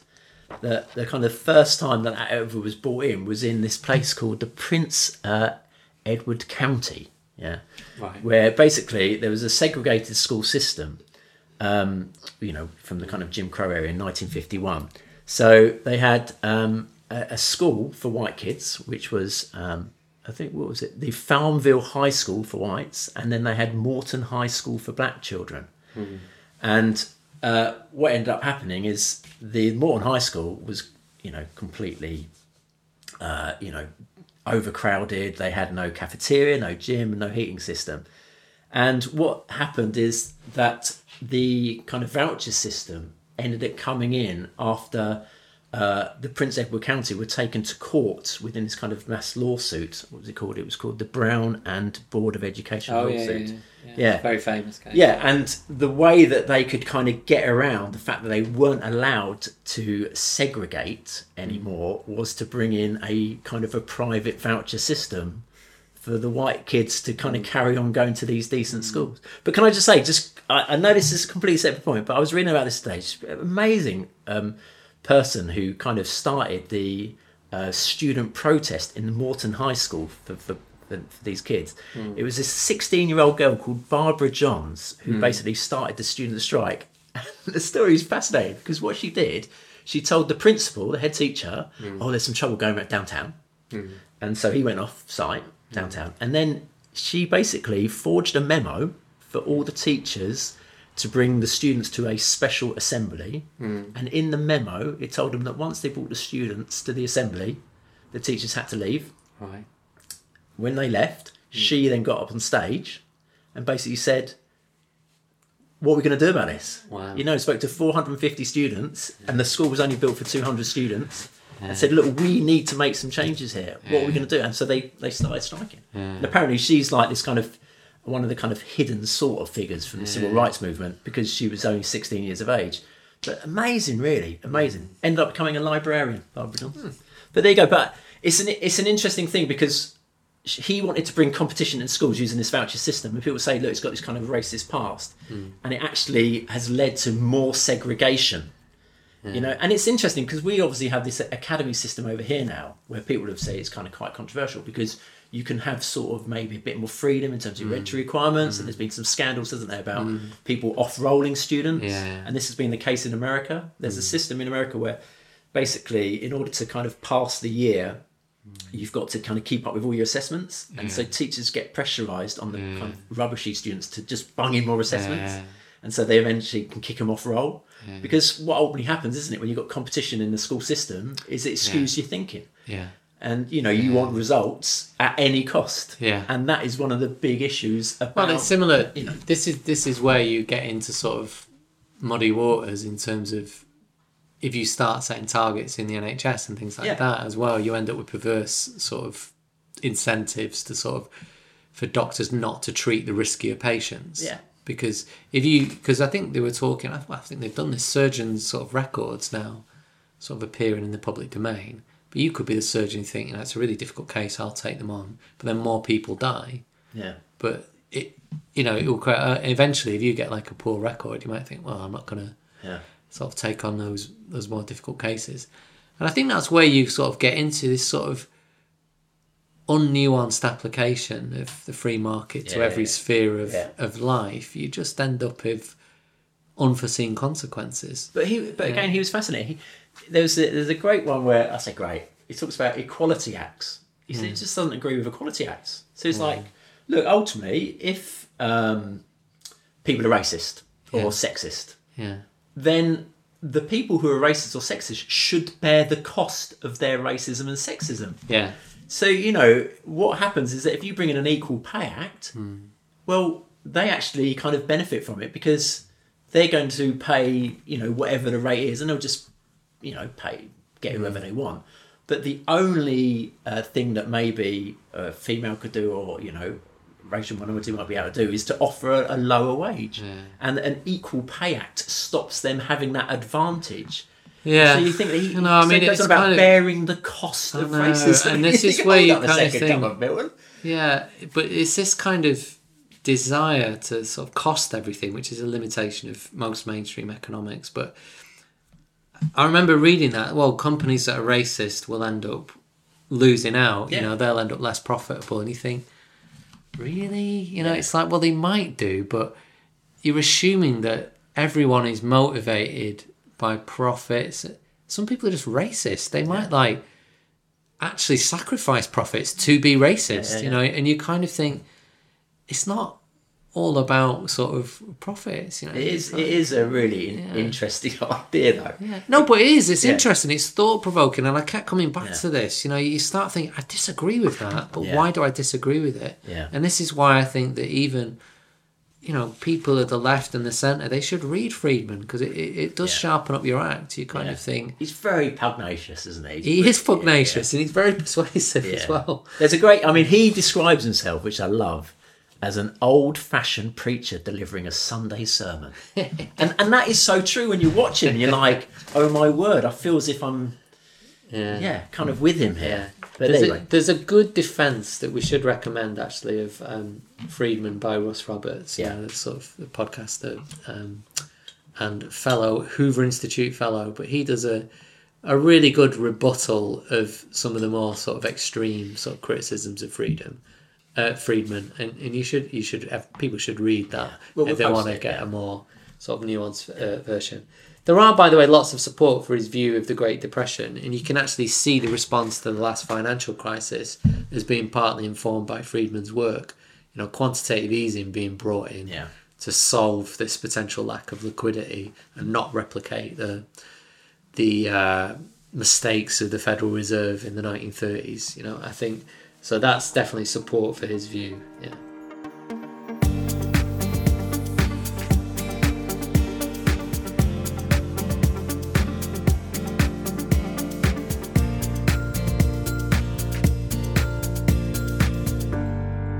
Food time. What are we eating today, Pete? There's a spurious link to the Economist in question. Now, when we first started doing this podcast, we kind of mildly discussed Friedman, and I thought it was something to do with Chicago pizzas. Yeah, I did think about Chicago pizzas, but I'm not sure I could offer anything. You just have to buy one from a shop, wouldn't you? Deep filled Chicago pizza. I did look up, the Nobel banquet. You can always do that. Some very nice things being served. Yeah, it's great. That everyone should look that up. It's fascinating. I did look up sort of iconic Chicago foods and where to eat them. There's something called Malords, some sort of strange liqueur, which sounds disgusting, actually, that you can drink in Chicago. So if I'm ever there, I'll definitely have some of that. But what I decided to do was actually, I can't make it to you because obviously we're separate. Yeah. But I've sent you the recipe to, which I hope you got, a cocktail called the Chicago Fizz. Yeah. Okay. So I think we should pause briefly while we make them. In our separate abodes. So Gav, I think we are back in the room now. Right, lovely. And what are we having again? Well, as you know, Gavin, this is called a Chicago Fizz. Chicago Fizz. Okay, well, I'm pouring it. So do you want to describe the colour of it to the listeners? It's kind of plummish. Yeah. Plummy. Looks red. Yeah. Feels quite cold. Yeah. So I've poured that out. Yeah, so that's the port, the red colour, yeah. Alright, that takes a bit of a while, doesn't it? Good. What's all that? That's the egg white, yeah. Oh, hold up. It's minging. Okay, right. Oh, hello. And yeah. Just topping up here. And what's it called? Sorry, what was it again? Chicago Fizz. And do we know if Friedman ever had one of these? I don't know if Friedman ever had one of these, but let's imagine he did. Okay, jolly good. Well, bon appetit. Yeah. Chim. Oh, I got a bit of the old egg yolk straight away. Egg white. Egg white. Oh, it's pretty minging. You can taste the port. Oh, jeez. So you're enjoying that? Well, I reckon Friedman didn't have this. Right, okay. He might have. Well, who knows? Anyway, try it, everyone. We'll put the recipe online for you to enjoy this delight. Right. As well. Crack on. Okay, ding-ling-ling. What is your favourite story about Friedman that you came across when reading up on him? Well, I did like the pay-as-you-earn story. Right. I think we retailed this earlier about how his wife sort of admonished him in later years for coming up with this system of withholding tax. Right. I did quite like the joke about Galbraith and Friedman as well. Yeah, okay. Yeah. Well, fair enough. Yeah. Did you have any funny stories? Not really. I mean, I did find it interesting, that thing about as a statistician, that there he was thinking he'd come up with this great thing and it was the strength of a ripe banana. I mean, because, ultimately, as we said, he's come up with this great system and then you kind of impose it somewhere and it might not be as good as it. Anyway. I think we covered a lot of that anyway. Yeah. Okay, right, okay. Ding-a-ling-a-ling. We're trying to appeal to the younger demographic and all the geeks out there. And remember, as we always say, every podcast, we don't see geeks as a dirty word. We embrace them. Yeah. So Friedman was a character in the Marvel Universe or Star Wars. Who would he be and why? Well, it kind of depends whether you come away from this episode or having read more about Friedman. To whether you think he's on the dark side. Well, or on the side of the Force. Because you could say Yoda. It's quite short. It's quite funny. Yoda, yeah. Or you could say the Emperor Palpatine. Yeah. Sort of this shadowy figure behind all that is evil in the world of economics. Well, the thing is, though, is this is one of the first times I've got some crowd interaction on this. Oh, right, yeah. And Someone said, one of our listeners suggested that they have to be a freedom fighter. Yeah. Got to be a Jedi. Yeah. Sorry, not a Jedi. On the Freedom. yeah. And so therefore, So against the side of they things. suggested Ben Kenobi. Right. Interesting. But Yoda probably is a better fit because of his small nature. Yeah. Maybe. Yeah. Marvel Universe, I did struggle. Again, dependent on whether you think he's good or bad. Yeah. Green Goblin Right. or Ant-Man. Well, again, crowdsourced. Yeah. Said they said it was just obvious. What? Captain America. Oh, right, yeah. And I kind of thought, yeah, that's a really good one, fighting for freedom. Because I think in Civil War, he's the one who disagrees to sign the government. He's on that side, isn't he? He refuses to sign the government regulation of superheroes, isn't he? And I think Iron Man's the corporate one, isn't he? Isn't it? I can't remember. I'm sure it is, because it's obviously Iron Man versus Captain America, and I'm sure Captain America... Yeah. Maybe it's very sort of pro-American though, like in the sense of like everything that American had to offer. I actually think Friedman would be horrified by Trump. Right. Just the sort of anti-immigration, because he was very pro-immigration. Yeah. I think. Why did you say Ant-Man? Is it just because of his size? Yeah. You've gone quite smallest. This has been revealed. This has been revealed. I'm not that tall myself. Yeah. I'm 5'9.5", but I always round up to 5'10". Why the Green Goblin? He wasn't small. He was small. Was he? He's a goblin. Yeah, okay, all right, okay. Well, who are we going to go for? We'll go for Yoda and Captain America, yeah? Yeah. We're a positive podcast. Yeah, we are. Okay. Ding-a-ling-ling. What books would you recommend if people want to learn more about Friedman or some of his ideas? Well, loads of his own ideas are very easy to read and very well communicated. Right. I'd say along with Galbraith, first person with a right to be called like a popular economist. Right. There's loads of them these days, aren't there? Like, yeah. Tim Harford, people who popularise economic ideas. Yeah. But he was probably the first to do that, Right. along with Galbraith, and do it really, really well. So lots of his own ideas. It's great to hear him in his own voice. He's very persuasive. And the free to choose sort of TV series, the PBS brilliant. series, that's all available. I found myself disagreeing with a lot of it, not a lot of it, but some of it.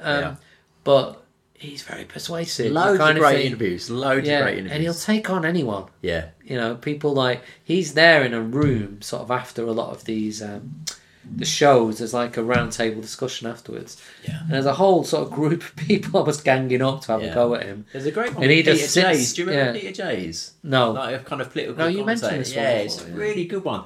Because he's kind of highlighting this fact that he thinks he puts these kind of straw man arguments out that basically anyone who wants some sort of government intervention, wants complete equality. Yeah. And that is a criticism of him, really. Yeah. And Jays kind of goes on attack and says, no, we don't think that, but you are trying to portray that everyone wants pure equality, and that's not the case, Yeah. So, but it's great to watch. Yeah, other things I'd recommend. The one that economists probably recommend the most is that Monetary History of the US with Anna Schwartz. Yeah. I've not read it, but it's a very highly regarded piece of economic history.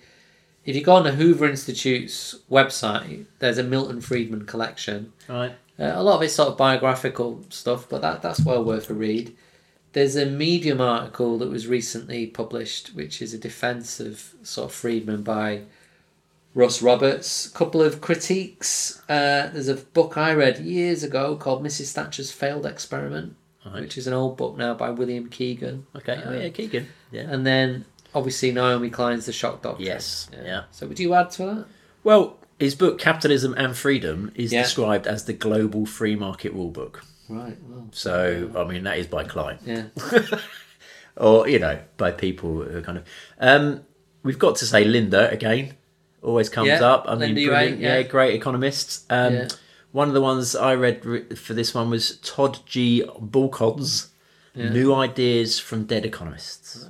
So, and I thought that was excellent. Okay, I know I think I've gone on about this probably a few podcasts, but The Fifth Risk again by Michael Lewis. Yeah. And the reason I say that is because that book is all about getting rid of all these government departments. You know, what happens when you get rid of them? There's potentially an issue. And if you go and have a look at what Friedman wanted, he wanted to get rid of the FDA. He wanted to get rid of all these, the agencies in America, which is exactly what, again, Lewis looks at and says, look, this is what happens when you get rid of all this funding. Yeah. The whole place falls apart. Yeah. And so even though you say it'd maybe be horrified by Trump's views on certain things, he'd probably be delighted about the fact that he's not funding these kind of agencies. No, fair point, so there you go. All right, good. Yeah. Ding-a-ling-a-ling. If Friedman was a boxer, what do you think his walk-on music would be, and why? Well, I thought the Rocky theme music, Living in America. Yeah. Because obviously it's boxing, and it's sort of, he's patriotic, and he is very sort of pro sort of the freedom of living in America. Yeah. Freedom by Wham? Yeah, I've got Freedom 90 by George Michael. What's Freedom by Wham? I was thinking. Freedom is by Wham, but Freedom 90 is more, I think, a relevant form of freedom because it's about him breaking away. You know, I'm Free, Soup Dragons. I'm Free. Yeah, we had that for someone else, didn't we? Hayek, was it? Hayek, yeah. And then I thought, because he was from New Jersey in effect. Yeah. So would it Sopranos? You know the Sopranos? Oh yeah. So the Sopranos theme music. Right. I don't know the Sopranos theme. No, because we've discussed this before. I've never really watched it. You've got to watch Sopranos. But it's like the theme music by, I think about Alabama 3. It's like, woke up this morning. It'd be quite good boxing music. Found myself a beer. I've got a New Jersey this one. Morning. Because which famous rock band comes from New Jersey? It's not Bruce Springsteen, is it? No, Bon Jovi. Well, Springsteen might, but Bon Jovi famously did. So of course, one of their albums, New Jersey. And I thought that their song Bad Medicine might be quite good. Right. Because your love is like bad medicine, but bad medicine is what I need. Right. You know, it's kind of like people kind of criticise and say, look, you don't want that. But maybe it's what some countries need. Yeah. But have you got any others? Sorry. No.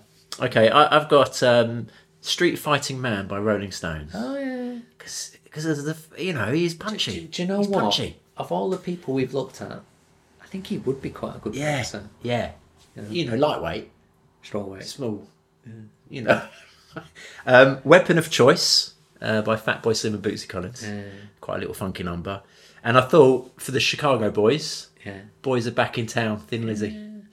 But I did think that we could have come up maybe with a Chicago song and maybe something from Brooklyn. But what do you think? I don't mind. Well, let's go for Freedom 90 by George Michael. Okay. Because basically we both said it. Yeah. All right. Okay. A coincidence of once, yeah. Okay. Poetry Corner, it's your favourite spot, Pete. It's my favourite spot. Okay. So as always, I'm going to read out the first couple of lines. Ready? Okay. So, Milton Friedman. Which economist wrote a book with his wife and showed us all how to live our life? That, my friend, is Milton Friedman, who kick-started a free market revolution. Advisor to Reagan, big in the 80s, liked by those who could afford a Mercedes. He built his reputation in the city of Chicago, but saw his global influence grow and grow. His ideas were exported to countries like Chile, often imposed, not voted democratically. Lower taxes and a minimal state were all the things he thought were great. He is known as the father of monetarism and agreed with MV equals PT mechanism. He thought that we should be free to choose and disliked most of Keynes's views. But should his policies have been imposed? Across South America, where he was often opposed? As a trade unionist, are you free to choose? If it's looking likely your life you might lose? If you don't believe that people were freed, then The Shock Doctrine is the book you should read. Oof. I mean, a book recommendation in a poem. As always, powerful stuff. So there you go. Right, okay, ding-a-ling-a-ling. Do we like him? Would we ever be with him? Do you know what? I think he'd be really good company. Yeah. I think we'd have a good day out. We could drink Chicago Fizz cocktails. We could have deep-filled Chicago pizzas, which I didn't make you, and I can sense you're slightly disappointed by. Yeah. But there we are. I think he'd be good company. And ultimately, do we like him?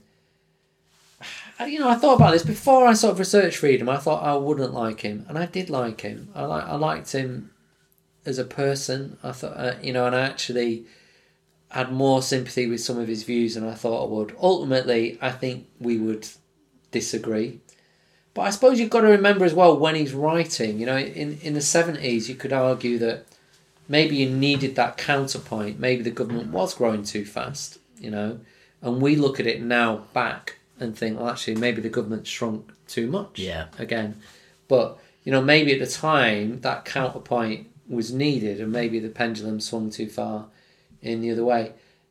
It's interesting, though, because you talked about the environment, because certainly in the works I read, or the research I did about Friedman, there isn't much about sort of market failure. It's much more about, oh no, the government can't intervene even if there is market failure, because the government will make things quite worse. And it's almost a bit, does it always? Yeah. There's a sort of an ideological.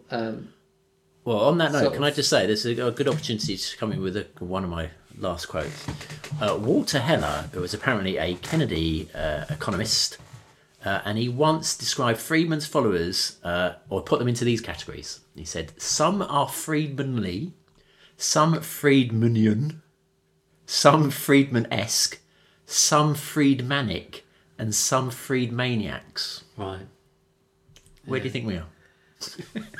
I don't know. I mean, I think we're probably not, but but it is that thing about is potentially there are people who will go to incredible extremes following his viewpoint. Yeah, and certainly he's a very polite man. He would entertain anyone, and he would talk to anyone.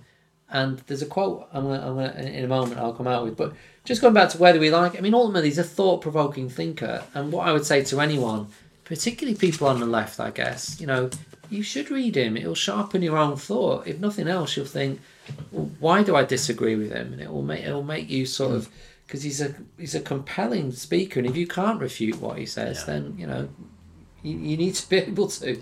I mean, he is a master a master of rhetoric, and that doesn't mean he's always right.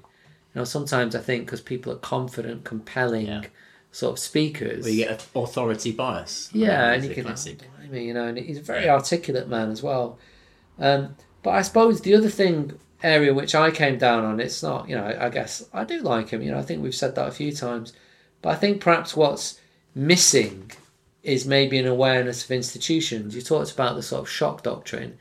And I think people did quite actively think, right, Russia post-communism, we're going to get in there, we're going to turn it into a free market economy, without really thinking through the idea that, these institutions which facilitate a free market in the UK and the US are developed over sort of many decades. To sort of develop them overnight is that feasible? And you look at Russia now, which is sort of, and apologies to our Russian listeners, but I don't think is a healthy state. And I think you've got the worst of both worlds there. You've got kind of crony sort of capitalism at work there. And the IMF, informed, I think, in part by sort of Friedmanite thinking, went in there and, helped sort of that structural adjustment which we talked about, which I think was informed by Friedman's thinking. But ultimately, he's not he's not the devil incarnate. And I think that, the Ross Roberts sort of refutation of sort of one of the more extreme criticisms of Friedman is worth a read. But I guess he'd argue he's a technical advisor. Well, fundamentally, I guess I see a broader role for government than he would allow, and I think he is very negative and he's funny about it, but you kind of think, well, ultimately, for me, the government has done good at times. And, we've come back to this before, successful states like in Scandinavia have got a larger role for government, and they seem to sort of be more successful in promoting the welfare of their citizens. And yet they're still market economies. It's not to say there isn't a role for the market, but I guess I believe the market is a great thing. But like fire, you can't let it sort of get out of control. Perhaps at times it needs sort of analogy, some form of metaphor. channeling. Is like fire. I think that's a simile. Anyway, I'm sure if we went out for dinner with him, he'd be great company. I think he would. He would run rings round us. We'd go away thinking, I still disagree with him. Yeah, but we've had a good old life. I wouldn't drink that though. Yeah. the Chicago Fizz. Being rude about it. Yeah. Anyway, little quote, because someone asked him in an interview. Oh no, hold on, because you wanted to end on this, didn't you? Yeah, I did. No, Yeah. can I? Before you end on that, Yeah, so okay, he gets the yeah. last word. I just want a quote from Gary Becker. Yeah, Because okay. the thing, we're obviously teachers. Yeah, yeah. Right, and we love the subject, and Yeah. we hope that the people who listen to this love the subject. Yeah. And that kind of stuff. Now, when I was watching Friedman, and I'm sure it's the same with you, you get his joy of the He subject. loves Right. economics. And this is what Gary Becker says, right? It's a brilliant quote. People would ask me, why are you so excited? Are you going out with a beautiful woman? No, I'm going to a class in economics. Being a student of Milton was magic indeed. And that's the thing, is that you could imagine going, it's Freeman's lessons next. Yeah, You know, I yeah, hope, I don't, you know, I'd love to think that they would say that. It's Pete's lesson. I'm like, well, Clifty's Clifty, it's Mr. Cliff's lesson next. Sure, Or, everyone, yeah. all my clients. It's Simo's lesson next. You know, All can't my wait. students say that. You know, but I'd love that. You know that happens. You know, why are you so excited? I've got his lesson next. He's what? Not a beautiful woman? No, we're going to do demand and supply stuff. Anyway, moving on. So, last words for old Milton. Someone asked him, because obviously he had a very happy marriage, what is the secret to a happy marriage? So his wife said something. Then he said, I will answer briefly. I think 2 words describe it. One is love, and the other is tolerance. And I may say that carries beyond marriage. I think the most important value in society is tolerance. Oliver Cromwell in England once said, by the bowels of Christ I beseech thee, methink you may be mistaken. And tolerance, the recognition that maybe someone who disagrees with you isn't wrong, isn't wicked, isn't evil, but just thinks differently. Well, That's a great quote, yeah? it's a quote of our times. Yeah. That is a Twitter quote there, It isn't is it? a quote for our times. Cromwell, though, Yeah. yeah, he wasn't always that tolerant. Yeah. He wasn't very tolerant in Ireland, if we've got any Irish listeners, which Yeah. I know we have. Yeah, Yeah, well, it's there we go. interesting. Yeah. So, moving on. Very good. Okay, ding-a-ling-a-ling. I mean, the thing is, that's basically the end of the episode, isn't it? Yeah. Who are we looking at next time? And yeah, We're looking at Alfred Marshall, aren't we? Look Yeah. out for him. very Yeah. exciting looking at Yeah, him. looking forward to it. Okay, So- cool. That's very good. So we'd like to thank you all for listening and hope that you listen to our next podcast. We also like to thank our friend Nick, who gives us always technical advice with regards to podcasting. And please remember to follow us on Twitter and Instagram at economicsin10. And as always, you can contact us by email at economicsin10@gmail.com. And do remember, stay safe, wash your hands. all Yeah, that kind and of I stuff. just want to do a very quick shout out to my brother John, who unfortunately is holed up in hospital at the moment, but he's doing really well. Saw him yesterday, and he's an avid listener to the podcast. Yeah, so there we are. Yeah, and we should say as well, sorry, that obviously we've got the book, Peter Gav's Excellent Economic Adventure. Yeah, Now, obviously, if you've got something to, you know, I don't know, like to share with us that we think is brilliant, yeah. We'll give you a copy of the we'll book. send you a book. Yeah, a free book to entertain your children during lockdown. Yeah, exactly. Priceless, It is priceless and limited edition. very limited. All right. Anything else you'd like to say, Pete? No, thank you everyone, and goodbye for now. Bye bye.